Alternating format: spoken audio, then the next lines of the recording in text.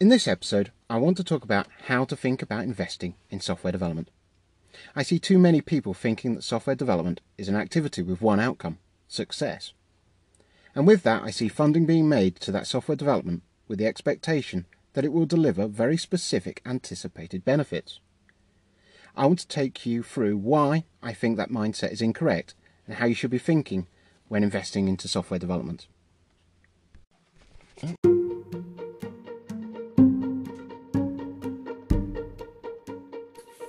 Welcome to the Better Return on Investment from Software Development podcast. A podcast aimed at those that fund software development and those that work with them. In a series of short weekly podcasts, I, your host Mark Taylor, hope to educate and inform on why traditional management processes won't get you the best return on your investment.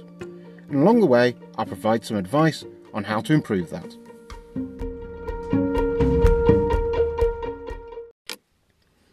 I find that traditional software development is treated like a long-term investment. The expectation is that an amount of money will be invested in the work, a known period of time will elapse, and the software will produce a significant return to justify the original investment. You can think about it in a similar way to a fixed-term savings account. In the UK, something like an ISA. You invest in a plan that has a fixed period with a known return, say for example 2 years at 5%. With something like that, you can have an absolute level of confidence of when you will see the return and how much it will be. And as I say, I see many executives thinking that same way when they consider software development investment. They talk to IT about what they want and arrive at a schedule and a cost. They decide if that gives a good return based on the outcome they expect. And, if all good, they give the work the green light, then wait the allotted period for the expected results. Unfortunately, the analogy just doesn't hold true in the real world.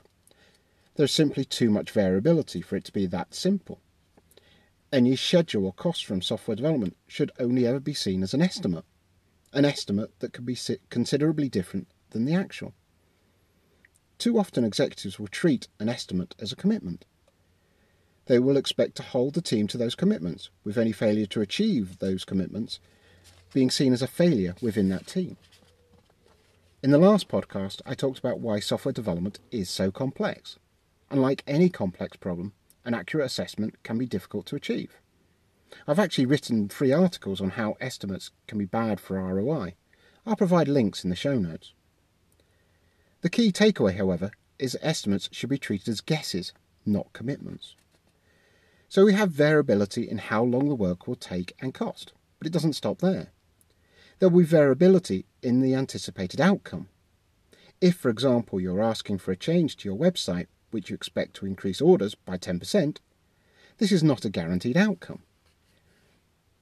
In many organisations, if that change increased the order by 8% rather than the 10%, the initiative would have been deemed a failure because it didn't reach the expected outcome. There is, of course, no way of accurately predicting an outcome. It, like the schedule and the cost, are an estimate. Or rather, you are proposing a theory. If we do X, I expect Y to happen. You may have a variety of sources to back up your theory, anything from prior first-hand experience to industry studies, or you may just be making an educated guess. However you arrive at it, it's a theory until it can actually be proven. So we have variability on how long the work will take and cost, and the anticipated outcomes, but there's still more variability. The actual details of the work may need to change as time progresses. This is generally because greater understanding of the problem is discovered as the work is being done. Or it may be due to changes from external markets or some compliance or regulatory change. This will be generally referred to as scope creep, and is often talked about in quite negative connotations. Personally, I don't like the term, or the negativity about it. It is simply a reaction to the changeable environments we all find ourselves in. So where does this leave us? We have a mental model of treating software development as a fixed-term investment with a known return for a given investment. That is fundamentally flawed in pretty much every way possible. So what's the alternative? What other mental model could you use when the problem being solved is changeable, when the results are theoretical? when the timelines are unknown. To me, that sounds more like investing in volatile stocks. You have no guarantee over which direction a market will go, or how rapidly. Sudden rapid losses are very possible, but then again, so are rapid gains, and everything in between, which certainly doesn't discount it as a valuable investment device. Many fortunes are made, and lost, investing in volatile stock. To invest it, however, does represent an entirely different risk profile, and as such an entirely different strategy to a fixed-term savings account. To be successful, it encourages the investor to pay close attention to the market, and to be reactive to fluctuations in conditions. It encourages the investor to think carefully about how much they are willing to gamble on those fluctuations. It even encourages the investor to, mentally at the very least, be prepared to lose money.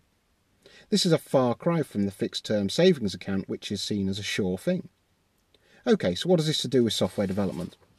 The moral of this somewhat laborious tale is that software development is subject to many unknowns, and as such it cannot be treated like a fixed-term activity with known costs, timescales and benefits. The world simply changes too fast to allow you to tell a team what you want, give them the agreed investment, and then come back in a year's time to reap some anticipated benefits. Expecting the world to work that way will be simply unrealistic. So, rather, think about software development like that volatile stock. Think about how you keep your risk low, but position yourself to take advantage of situations as they arrive.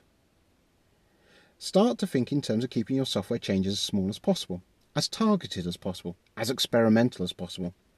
And the word experiment is perfect for this digital age. You have a theory. You want to test it. If you're right, maybe you should go further with it, invest more. If you're wrong, maybe cut your losses and make a course correction. Invest in something else.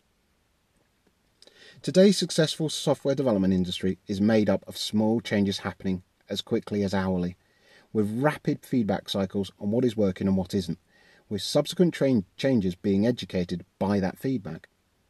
You need to be thinking about your software development as being quick experiments, which you prove, or possibly more importantly disprove, as quickly as possible. So in this podcast I talked about how thinking of software development as a fixed-term, known investment is the wrong mindset for achieving the best ROI. Better to consider that software development as a volatile experiment that should be managed as such.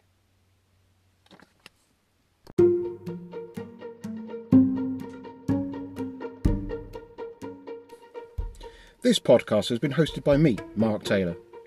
It has been produced by Red Folder Consultancy, a consultancy that can help you achieve better return on your software development investment.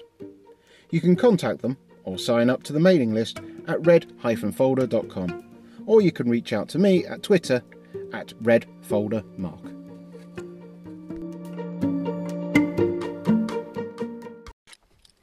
Next week, I want to carry on the theme of this week's podcast by talking about minimum viable products.